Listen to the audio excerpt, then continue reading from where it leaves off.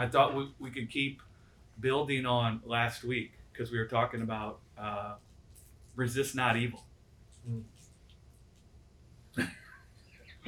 which is a complicated. Elicited a laugh.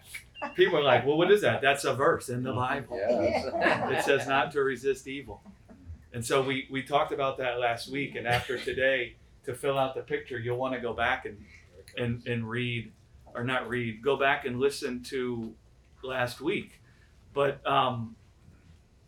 that's an interesting thought about resist not evil, because then you have James, and this is where we want to pick up and look at it from this perspective, from the other perspective. Because you have Jesus say, resist not evil, right? Which that can be a complicated thought. That can confound our wisdom, right? Because the whole point is we're supposed to resist evil. We even have popular sayings that are all that, I'm going to paraphrase it, all that evil needs to be able to work what it wants to do is for good men to do nothing. And guess what? That's in Hesitations 5:2. That's not in the Bible. It doesn't say that in the Bible, right? And just to give people an idea of how you weigh your own thoughts, I know we think a lot about our own thoughts. Like we feel real good about our own conclusions. That's why we have them. Mm-hmm. Like we think they're real good, right? That's why we have them. So I say this with all humility, including myself in this. All of our own conclusions and opinions are dumb. They really are, right? And so you want to weigh everything you think up against Jesus, right? And see what it looks like next to Jesus, right? And what you see manifest in him. So Jesus is the just one. You want to talk about good men? Jesus is the good man, the epitome of the good man. And you don't see Jesus resisting evil on the cross. Do you? No. No, you don't.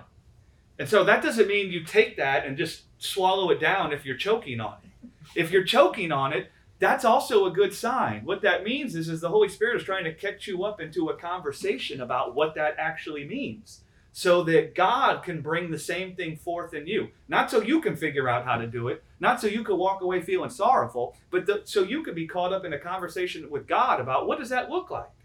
How does that make sense? And really, the wisdom revealed in Jesus, do you know what Paul said about the wisdom revealed in Jesus in 1 Corinthians 1? You can go and read it. It says it makes foolish the wisdom of the world. Right. And do you know what that means? That means what was seen in Jesus looks foolish to the world. Yeah. And it sounds foolish to not resist evil when you first hear it.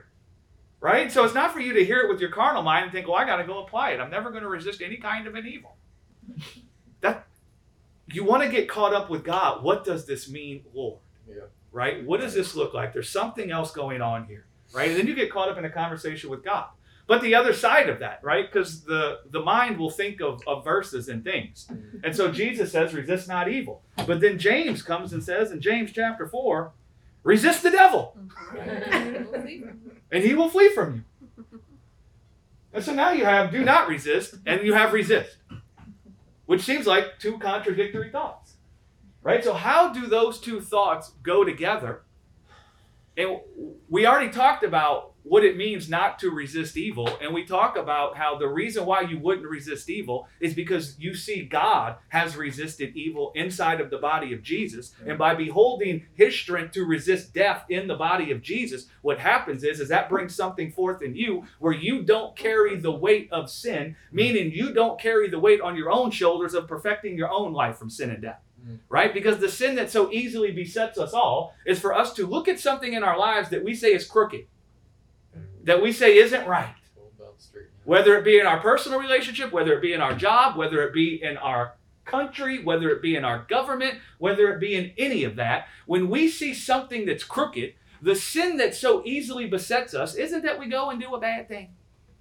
It isn't that you go drink too much on Bourbon Street during Mardi Gras. It isn't that you cuss somebody out at the ball game because they were rooting for the opposing team. That's not the sin that so easily besets us. That's not what it's talking about. It uses the word weight. The sin that so easily besets us is we desire a perfect life. We desire our life to be perfected from anything that's corrupt, anything that's crooked. And as we walk in this world, we're going to see some crookedness. And the weight that tries to come upon us when we see crookedness is we're being tempted to now perfect the crookedness we see. we're being tempted to carry the burden of bringing forth life ourselves, right? That's resisting evil, right? You see death, and now you're going to try to resist death. So when you think of resisting evil, you could look at it that way, resisting death, right? Trying to resist death. That's what it means to resist evil. That's what it means to resist sin, right? Jesus resisted sin on the cross, right? And the way he resisted sin was he resisted death. Or rather, he found something dwelling in him that was resisting death. He found something dwelling in him that was resisting sin or resisting the temptation to take the burden of perfecting the death he was in onto himself. He didn't do it. Did he perfect himself from the death of the cross? No. Is there anything more crooked that could happen to a person than what happened to that dude on the cross? No. Right? He endured. He resisted not the evil. He didn't resist not the evil. He didn't try not to resist the evil by reading it on a board and say, "Thou shalt not resist evil." What he saw is, and this is the knowledge of good and evil wrapped up into all this. What he saw is death is evil. Death isn't right. But he saw that there's a life in God that is also dwelling in him that can even resist death. That will even cause him to overcome death in the flesh. That will even raise him up from the death of this cross in glorified immortal flesh. And that resisted death in him. That caused him to endure the temptation, the temptation and the weight or the sin that so easily besets us, which is to try to take up your own life. Right? I mean, all wars and fightings and backbitings and strifes, do you know what it comes from? Two groups of people or two individuals trying to take up their own life. In a personal relationship, you know why a husband and wife will fight? Because they're both trying to take up their own life. And both of them perceive the other one to be doing something crooked that isn't exactly right. And we got to perfect this crookedness, right? And one of us might be more quick to see the crookedness. And then we come and talk about the crookedness. And then the other one will think, well, it's crooked that you come in and pointing out the crookedness. And now you got both people trying to resist evil, trying to resist death themselves. And here comes wars, right? You follow that? That's just a brief synopsis of what is going on, right? Now, so that's a brief, rundown. I encourage everybody to go listen to it because all of us have some weight that is trying to come upon us in our life. Every single one of us has something in our life that we think is crooked, and that crookedness is tempting us, right? That's the sin that so easily besets us. It's like trying to come and offer a sacrifice to cleanse yourself from sin and death, right? It's the same kind of a thing. What can I offer up with my own hands that can cleanse me from this sin and death? Right? That's the sin that so easily besets us. That's what the author of Hebrews is talking about. Because those guys had taken upon themselves the burden of cleansing themselves from death. They were continuing to offer the animal sacrifices. Right? They were trying to resist sin themselves by perfecting themselves from death. Okay? So now James comes and says, submit yourselves therefore to God. Resist the devil, and he will flee from you. So what do you guys think about that? Because that sounds like a contradiction. Now he says, resist the devil, and he will flee from you. But first he says, submit to God. Yeah. And that is the resistance without resistance. Bada bing. That's right. That's exactly right. And so what does it look like to submit unto God? What does that look like? And what is it to resist the devil? Right? Because listen, we'll put this example out there. Let's say I get a fever. Right? Am I now going to call rebuking the fever, resisting the devil? No. Does anybody think the fever come from God? No. Okay, so the fever didn't come from God. It's the fruit of death. Yeah. So if I get a fever or a sickness, does resist the devil look like me now taking authority over that sickness? That's not... Okay, Right. so what is it you're actually resisting? Dana I think it's answered perfectly. Yeah. It's a passive action in the Hebrew. It's an action that occurs in you, not based on something you actively do, but something that works in you. And she correctly points out the beginning of the verse tells you how you would resist the devil. Submit unto God. So what is it to resist the devil? Resist the temptation to pick up and take the burden upon yourself. These people are so smart. Y'all are so well taught. I gotta find the person that's been teaching on this. Maybe I could learn something. Well, Dana obviously has learned on her own, unless Maurice is the one telling her. But did everybody say that again, Michelle? I guess it's resisting the temptation to pick up and take the burden upon yourself. That's exactly right. What is the devil? Again, we're looking at Jesus. All of us could come with our own conclusions about what we think resisting the devil or resisting temptation looks like. The author of Hebrews talks about the temptation common to all people. And it says that Jesus endured the temptation common to all people, right? That's resisting the devil. Now, when did Jesus resist the temptation common to all people? Because that tells us what the temptation is. And that tells us how the devil tries to come to us, right? On the cross is when Jesus was being tempted. And what was the devil tempting him to do? Get down off that Yeah, cross. get off the cross. Like Michelle pointed out, take upon yourself the weight Mm-hmm. of saving yourself. Save yourself, he says. Right. And he straight out says it. Right. Jesus called the Pharisees the children or the seed of the devil, meaning they had derived their wisdom from the devil, and the devil's death was born in them. And it was the Pharisees that were standing there talking like the devil, telling Jesus, save himself. That's the sin that so easily besets us. That's the weight, right? We all want life. We all hate crookedness. And so it's real deceiving for someone to come and tell us to save ourselves from death, because it's good to be saved from death. None of us think it's evil to be saved from death. Right. How many of you think it's evil to be saved from death?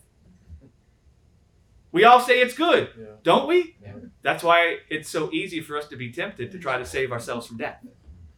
Right? So it isn't evil to be saved from death. But you know what is evil in the sense of the Bible's use of the word evil? It is evil to try to save yourself from death. Right. And the reason why it's evil is because you're trusting in your own strength Right. instead of the strength of God. Right. Right? Yeah. So Satan was tempting Jesus to save himself. Look at this body of death. Oh, wretched man that you are. Who shall save you from this? Mhm. Where's your God? You have no shepherd. You're left to shepherd your own life. Come down off the cross. Right? You see him tempting him? And so Jesus resisted the devil. Or rather, we use that language, but we want to keep in mind the carnal mind could hear resist the devil and think of an active action instead of a passive action. So how did Jesus resist the devil in that place? He looked unto the Father for his life. He looked unto the Father for his life, right? To Dana's point, submission unto God. He was being asked to prove who he was. That's right. Mm-hmm. And he resisted that desire of his ego and his flesh to do that. And what would the desire of the flesh to be? Zap them all. That would be the fruit of trying to satisfy the desire of the flesh yourself. Yeah. What is it that the flesh wants? Life. Because the carnal mind, and we'll use the word carnal mind for what you said, the ego. The ego is not the father No. of the evil. The ego has been fathered by something else. Yes. What fathers the ego? Right? I see it as rejecting the wisdom that Satan would come with. And what's the wisdom? The wisdom is that you can attain life by your will, the work of your hand, you can do it. You can do it all in your own strength or your own power, and I just see that as the accusation towards man and towards God. So I reject that. And what would make you think that you needed to do that at all? Not trusting that God would do it. Not trusting that God would do it. Right. Also finding yourself in the place where you see death. Yeah. Adam didn't have any thought about needing to be clothed before he ate from the tree of the knowledge of good and evil. Right. Right? So that kind of thinking doesn't even compute to you unless you first see yourself as dying. and needing life, which is what the flesh actually desires. The flesh does not desire to die. The flesh does not desire to grow old. The flesh does not desire to be weak. The flesh does not desire to feel weakness, to feel uncomfortableness. The flesh wants to live, right? That's what it wants. That's what gives birth to the ego, which is the thought of self, right? I must preserve myself. I must care for myself. I must keep myself from being harmed. I must comfort myself. I must gather peace and love and joy to myself. Self, self, self. Yes. I. The ego doesn't have a place to be born unless you're trying to carry the weight of your own life onto your own shoulders. Right? So there's Jesus on the cross. The temptation is to save himself. Save himself from what? Death. Well, can you tempt a guy to save himself from death unless death is first there? No? What do I need to save myself from if death isn't even here? Right? So submit yourself unto God. What does it look like to be submitted unto God? Because that's what resists the devil, to Dana's point. That is what resists the devil. So we don't have to come, we can use our own intellects if we like, but we want to use Jesus as the ultimate picture of what it looks like to be submitted unto God. Does anybody have any thoughts about? I think submission, just like resistance, is something that happens to you. Jesus had a persuasion in his heart that his Father would not leave him in the grave. Right. That persuasion gave rise to the fruit of submission in his life as he hung on the cross. Now he saw the life he had with the Father before. Yeah. See, Which would war? I don't want anybody to miss this point because I don't want to miss it. You can't will yourself to submit. Nope. No. That's using the power of life and the power of the flesh to try to have life. Exactly. Okay, good. I'm glad you brought that in. Now connect that with Phil. You can't will yourself to submit. It's something that happens to you. Right. It's something that happened to Jesus when he When Right. saw the the life. life that he shared with the Father from the beginning. Right. In the Father is a life that even overcomes death in the flesh. Right. The Father has given that life would dwell even inside of my earthen vessel. Yep. That life that's dwelling in me, it will raise me up out of the grave. It will overcome the deadness in my body right now. It will prove that I'm the Son of God. The only way you can be shown or proven to be the Son of God, remember there's a difference between if you are and for it to be proven. So Jesus was the Son of God, right? But he was proven to be the Son of God, the scripture says, through the resurrection. Because now all of a sudden he has the life and immortality of God inside of his physical body. Touch me, a spirit doesn't have flesh and bone. I'm not a spirit, right? I promise you, in the day you see your flesh perishing, it's going to do you no good to think I'm going to live forever as a spirit. Your flesh is going to be like, what about me? You ever had two kids and told one of the kids, you can have what they both want, but the other one can't? Is the other one happy that this one gets to have it? No, the one that doesn't get it is going to be very upset. And so, listen, you're not a spirit. You're a human being. You have a spirit, soul, and a body. And so your flesh needs to hear about how it will be preserved eternally by the life of God. Yep. So Jesus, submission was born in him. Submission was born in him by him beholding the life that he has from the Father, that he shared with the Father from the beginning. He could be thinking of how this life created everything. This life brought forth order out of the midst of chaos in Genesis. This life entered into the face of the deep in the midst of the darkness and brought forth life and light. That life is in me. Oh, I am that life. I'm actually the seed of God's life, and I'm in this corruptible body right now, and I don't need to try to save myself because the life that's in me will raise me up from this death. That's how he resisted the temptation to save himself. Yeah. Right? What he was abiding in resisted the temptation to fall for that. Adam in the garden, before he had eaten of either tree, he was subjected to that, and he fell for it because he was not abiding in the life of God. Had he eaten of the tree of life first, then when that other temptation presented itself, it wouldn't even make sense. I mean, like I could say to Maurice, you can't retire unless you have $1 billion in the bank. I'm assuming you I'd don't have still $1 be billion. working. I'd still be working. But what I'm saying is, you have prepared yourself according to a wisdom that's different than that. Yeah. So when somebody comes and says that to you, well, you're already retired. I'm assuming you don't have $1 billion, but now that don't make sense to you Mm. because you know better. You're walking in something that's contrary to that. And as we're walking in the life of God, when the wisdom of the world presents itself, it doesn't make sense. It's contrary. Mm. We read that, you know, the wisdom of God is foolishness to the carnal mind. Right. Well, it worked in the reverse too. Absolutely. The Yeah. carnal mind is foolishness to the mind of the That's right. spirit. Yeah. It is. Or it should. It should be. How can you can look at it this way? Can death convince eternal life that it can die? No. That's why it's foolishness. Well, Yeah. that's what the church does. You see, because like it was very interesting. Like our daughter came in from out of town, asked us to go to their church, and the basic message to the church was, "Run to Jesus because you'll go to hell if you don't." And so what it's saying is you got to bite off the tree of death to do a transaction to buy fire insurance from God, and then you don't go to hell.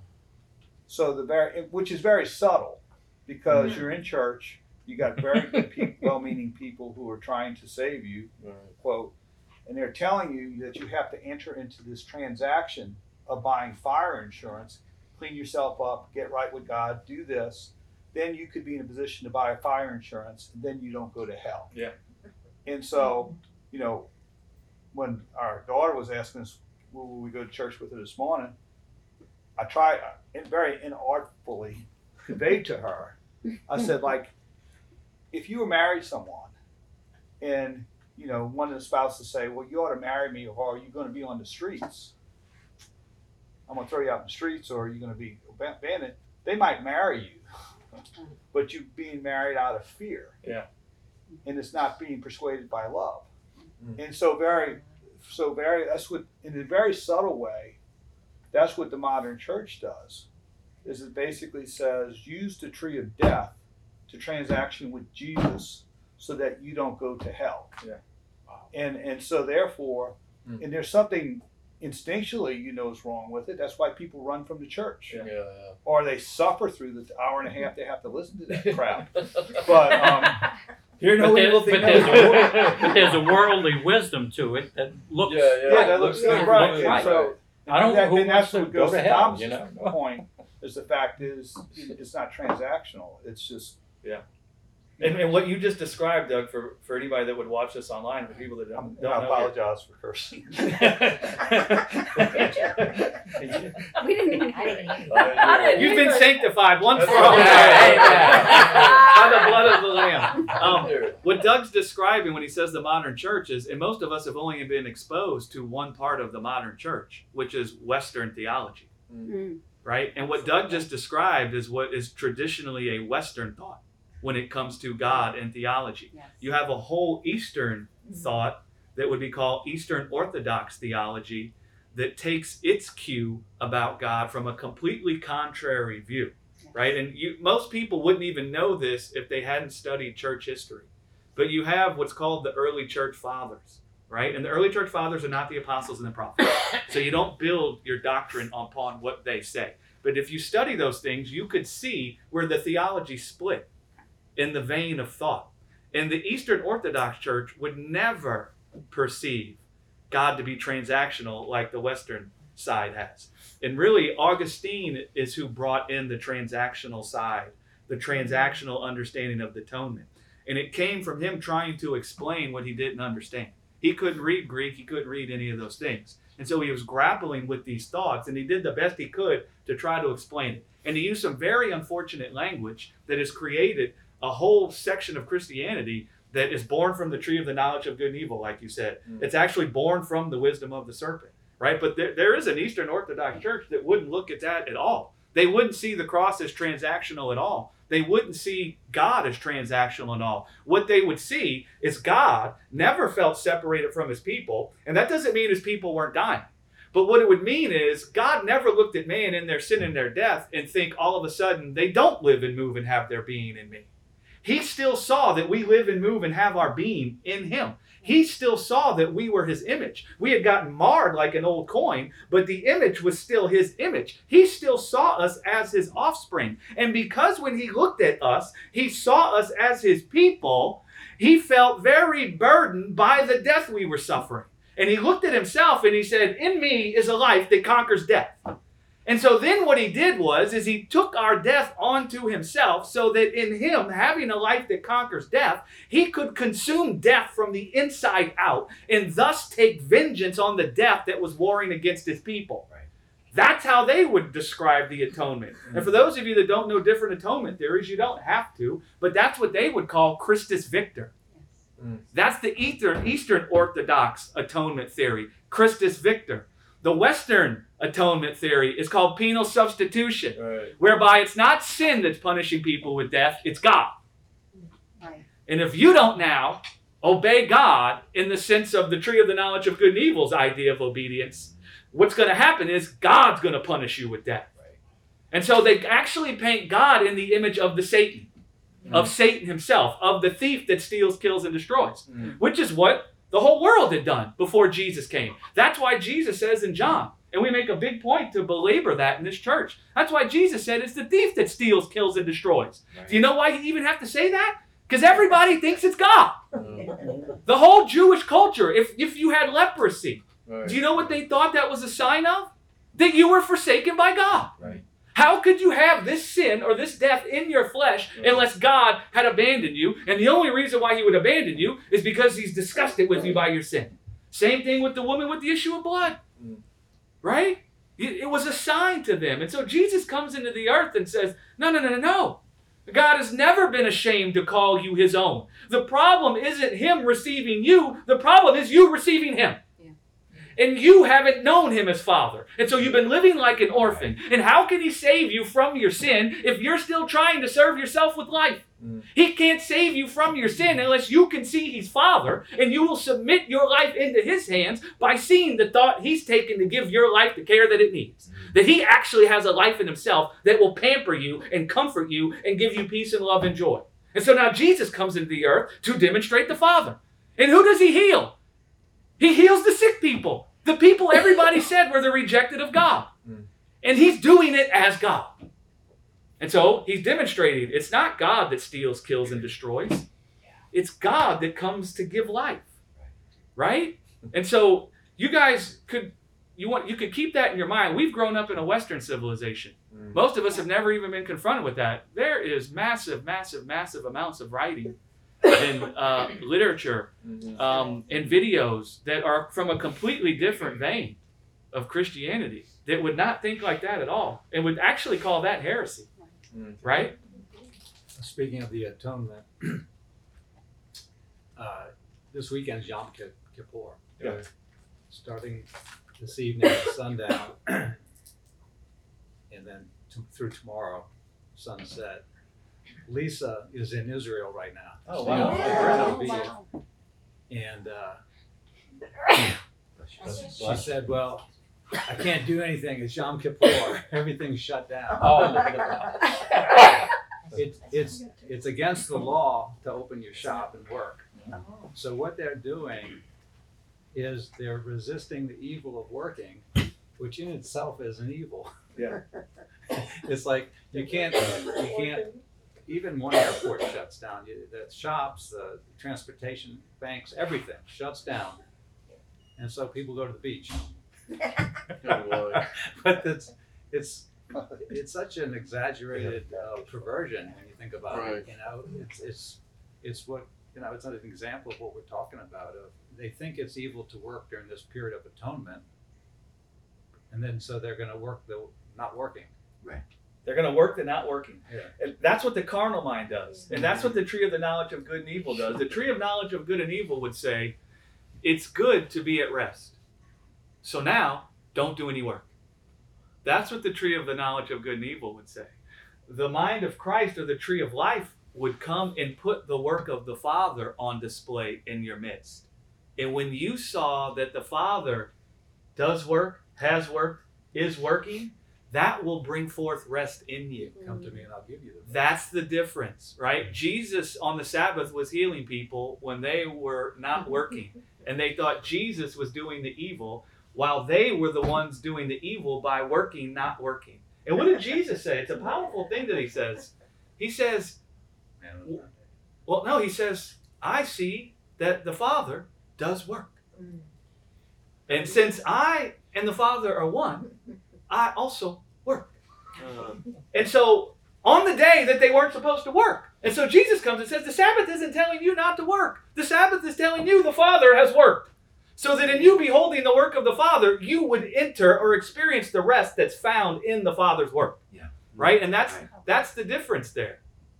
So jumping back to submit yourselves unto God. You can't do that yourself.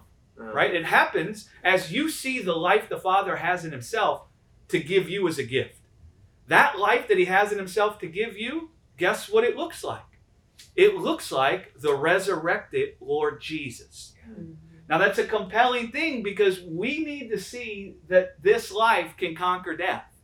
We need to see this life can't be stolen from. We need to see that this life can give us everything we're desiring. Otherwise, we'll never be able to submit unto it. You can't submit unto something that you don't think can satisfy all your needs. Right. And women, you might be able to understand that kind of thing. You ever found the ability to submit unto a man that you thought was just a scoundrel? Did you find something in you saying, don't do it, don't do it? Did you find something in you that was like stiff-arming it? That's the same kind of dynamic. God doesn't come and demand that you submit. He comes and shows you something that actually satisfies your every desire. And he'll even sit with you and let you walk through it with him. Let you question whether or not it can satisfy your every desire. Let you say, but how does it satisfy this? How does it satisfy? He'll walk through that with you. And at the end of the day, you'll find the life he has in himself, the love in his heart for you satisfies everything you need. And what'll happen is you'll submit, meaning you'll commit the care of your life into the hands of God, which is what James would also go on to say, humble yourself before the mighty hand of the Lord, and he will exalt you. Exalt you to the presidency of the United States? No. Exalt you to the president of Ford? No. Exalt you to the greatest preacher that ever lived?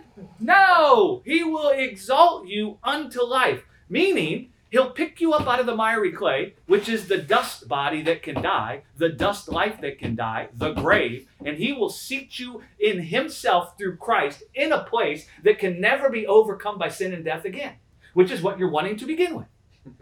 And so that's the whole resist not evil, but then resist the devil. The devil is actually tempting you to resist the evil.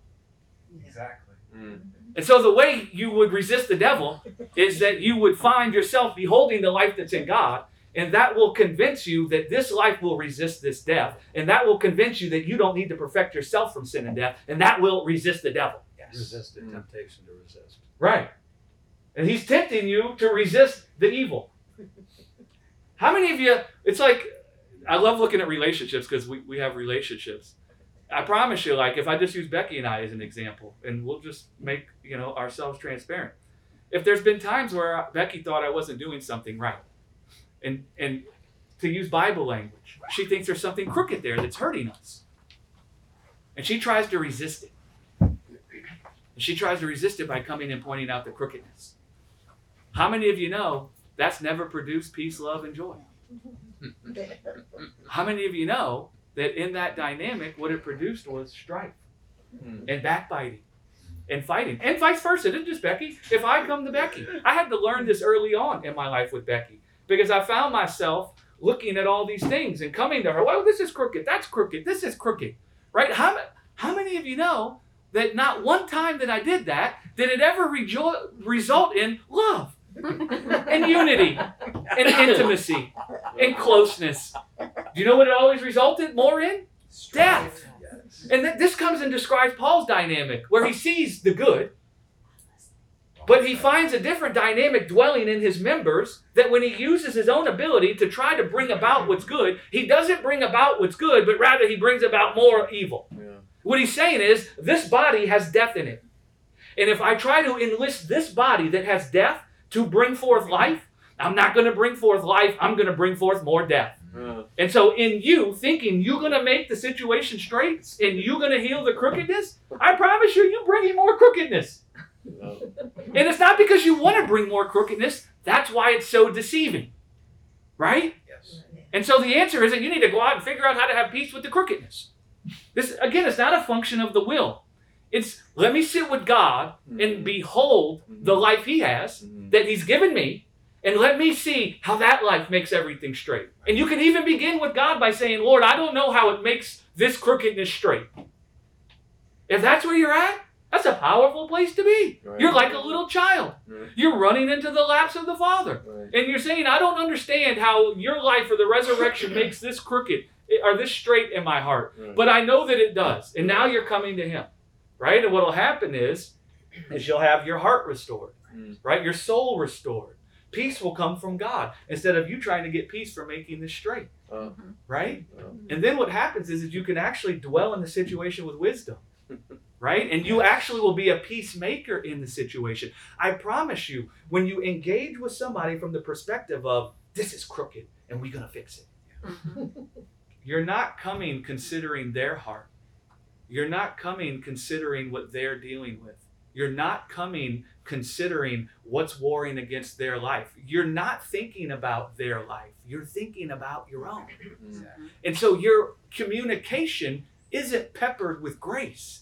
It's not peppered with the strength of God, right? You have a good desire. You desire life. Right. That's a nice desire. You don't like crookedness. That's good. But now you're mixing your desire with the strength in your own hand instead of the strength of God, right? And so the other person won't be able to hear anything that you're saying. They won't see it as you coming and grabbing their hand and we're in this together and we're going to walk out of this. Do you know what they'll feel? They'll feel this. They'll feel that you're uncovering their nakedness. And do you know what you're now tempting them to do? To cover their own nakedness. Right? Yeah. And now, you know what they're going to start doing? Pointing out your nakedness. And now you got two cats that are both pointing out each other's nakedness. And Satan's sitting back with popcorn. Isn't this lovely? Satan's like, I'm supposed to be the one that uncovers. I don't even have to do it anymore. These dudes are all uncovering their own nakedness. Hallelujah. Oh, man. Right? Yeah. Yeah. You guys see that dynamic? That's what the scriptures can use this language that sounds so theological. Humble yourself before the mighty hand of the Lord and He will exalt you. Man, don't just read the scriptures and think, okay, that's a heavy theological thought. It's actually a deeply personal kind of normal day-to-day life kind of a thing. And you can ask the Holy Spirit to show you. Jesus humbled Himself before the mighty hand of the Lord and He was exalted. So ask yourself, what did that look like in Him? Did Jesus say, I will humble myself before the mighty hand of the Lord? No. And He will exalt. You know what He said? Abba! Into your hands I cast the care of my life. Right? He had a desire for his life to be cared for. He saw that he needed care. He saw he needed this dying body to be made whole. He saw he needed the deadness of his flesh to be eradicated. And he saw that the Father was with him. And it was the Father's good pleasure to lift this death off of him. It was the Father's good pleasure to serve him with life. And so he cast the care of his life onto the Father, into the Father's hands. That's the humbling of yourself, right? Humble yourself means don't look to your own strength to exalt yourself to life. And it's not like an arbitrary thing. The reason why the scripture would say that is because in the day you try to exalt yourself unto life, that will kill you. Not God will kill you. That will kill you. Right? Yeah. Right? When you tell your kid not to run out in the street because they could get hit by a car, are you giving them a test to see if you like them or you don't like them? Are you testing them to see if they'll obey you? No, you're thinking if they run out into the street, that will kill them. Not if they run out into the street, you'll be very upset that they didn't obey you and you will kill them. But to Doug's point, that's what Western theology has done. Yeah. Right? Yes. And they've made God the thief that steals, kills, and destroys. Ain't nobody coming to that God. And what's interesting about Western theology is the modern day people that adopt that theology, they don't even know where they get it from. Like they don't even stop and go and look, where did this come from? They don't even study church history and see that eternal conscious torment wasn't even really taught until a certain point after Jesus was dead. Right. Right. That's a more modern construct. They don't even bother to. How many people don't look into what they believe? Mm. Listen, the Eastern Orthodox Church also has things that aren't exactly right. But do you know what they do at least? They know why they believe what they believe. Like they know exactly where it came from. And they're all the time reading it and understanding. Well, Maximus the Confessor said this, right? Well, Athanasius said this. Justin Martyr said that. Justin Popovich said this, right? Origen said that. They're understanding where those thoughts came from, right? And every time they say that, do you know what they're also confessing? Well, Paul didn't necessarily say that. Neither did Jesus necessarily say that. It's these dudes that said that. Well, in the Western Church, you have no concept of that. Calvin is Jesus. John Calvin is Jesus. John Calvin is the Apostle Paul. Augustine is the great apostle. Right? And they don't even understand that. They just assume that's the word of the Lord. But there's a whole other section of the church that does not think that's the word of the Lord. Right? You see the difference there? With the resisting, don't resist evil and then resist the devil. Right. You see how those two things fit together? Right. Right? And the way you would resist the devil is by being submitted unto God. And to Thomas's point, that's not a function of the will. It's found in you seeing the life he put on display in the resurrection. Right? And that convinces you that he is with you to give your life the care it needs. And that causes you to commit your life into his care instead of you trying to make straight whatever it is that you see as crooked. That's the resisting the devil. Go ahead and make it straight. Go ahead. Right? You see? Wow.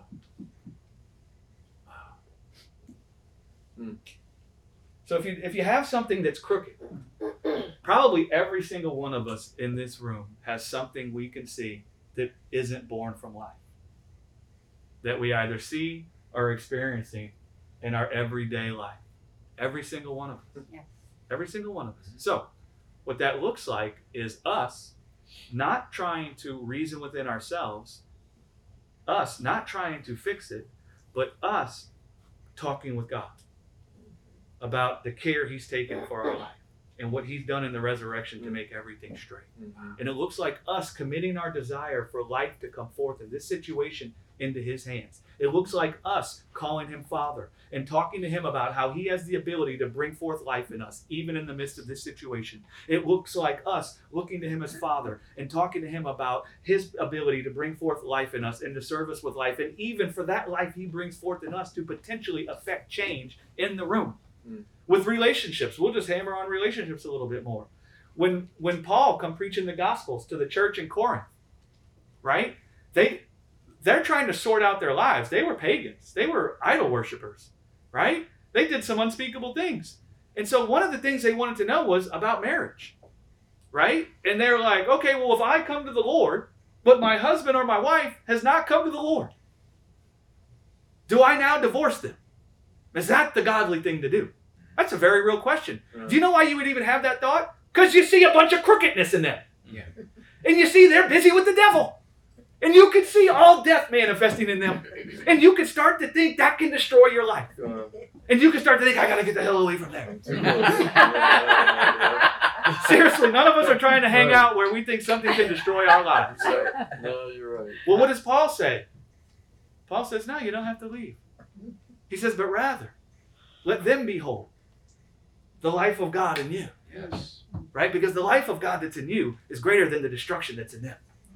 Right? Oh, man.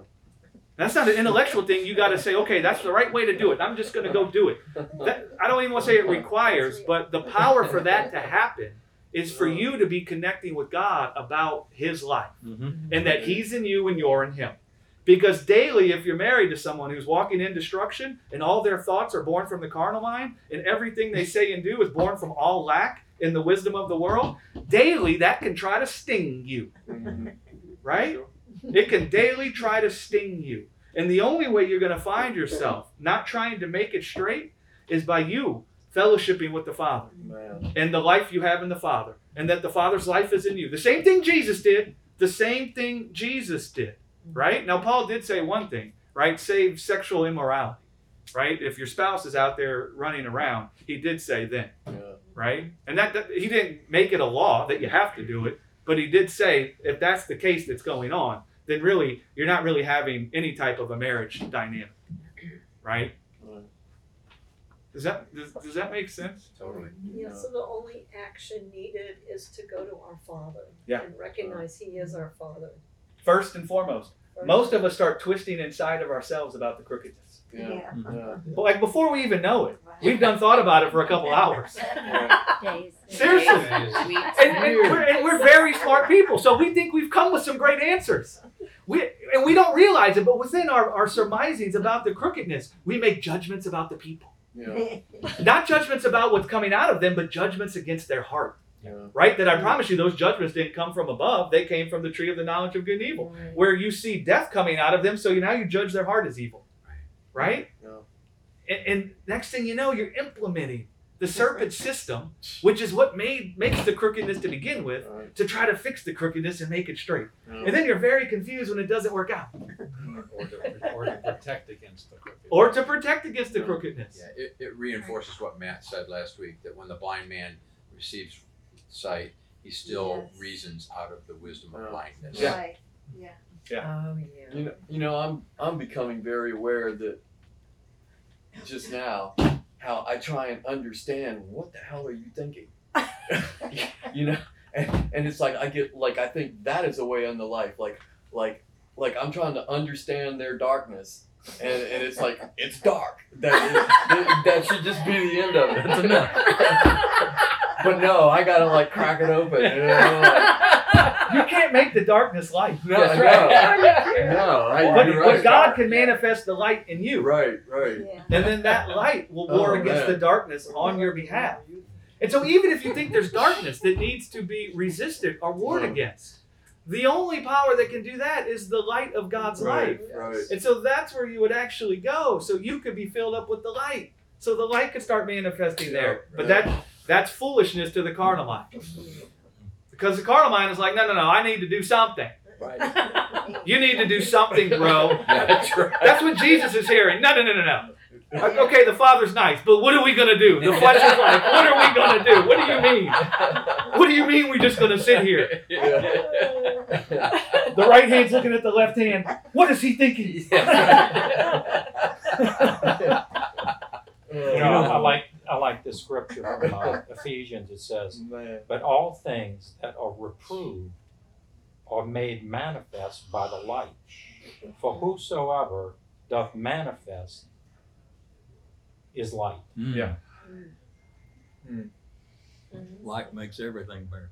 Yes. I like the illustration you gave about Paul with talking to the Corinthians about the divorce situation, because that actually fills out the rest of the verse about resist not evil. Yeah. Because that's where he says, if any man smites you on the cheek, turn the other cheek. Yeah. Well, if I see that can't take life away from me, I'm willing to lay down my life, let you hit me. I'll sacrifice myself so you can see that it doesn't bring you what you thought it would bring you by doing that, which is exactly what Jesus did on the cross. Exactly. He took all of that unto himself to show, okay, you guys thought you would get relief by doing this to me, and it don't produce it. That all that produces is death. But yet they're going to see something in you that something's different about this guy. Yeah. And that's why Peter would come, be ready to give an answer for the hope that's in you. And just to rehash Thomas's point, Jesus turned the other cheek as God. So the point is not you need to turn the other cheek so these people could see something different. The point is God turned the other cheek. The point is for your mind and your eyes to be fixated on the perfection of God. Yeah. And as your mind is fixated on the perfection of God, what'll happen is God will perfect himself in you. Yep. Right? And you could find yourself turning the other cheek, but like the guy in the parable of the sower sowing the seed, where you know not why or how you turn the other cheek. Yeah. Where like the Spirit turn the other cheek for you. And after the fact, you're like, my goodness, did I turn the other cheek? Right? It's not a function of, Right. okay, well, I need them to see something different. And that's not what Matt said, but I'm just making sure there's no Yeah. confusion. Yeah. It's not a function of, well, if I can turn the other cheek, then they'll see. No. It's that God turns the other cheek. And as I set my eyes on his perfection to serve me with life, even in the face of me trying to kill him, he's still loving me. He's still serving me with life, even as I'm serving him with death. Right? As you set your eyes on that, your mind goes away from your own ability and it gets set on his ability. And then you find him birthing or fathering himself in you. Right?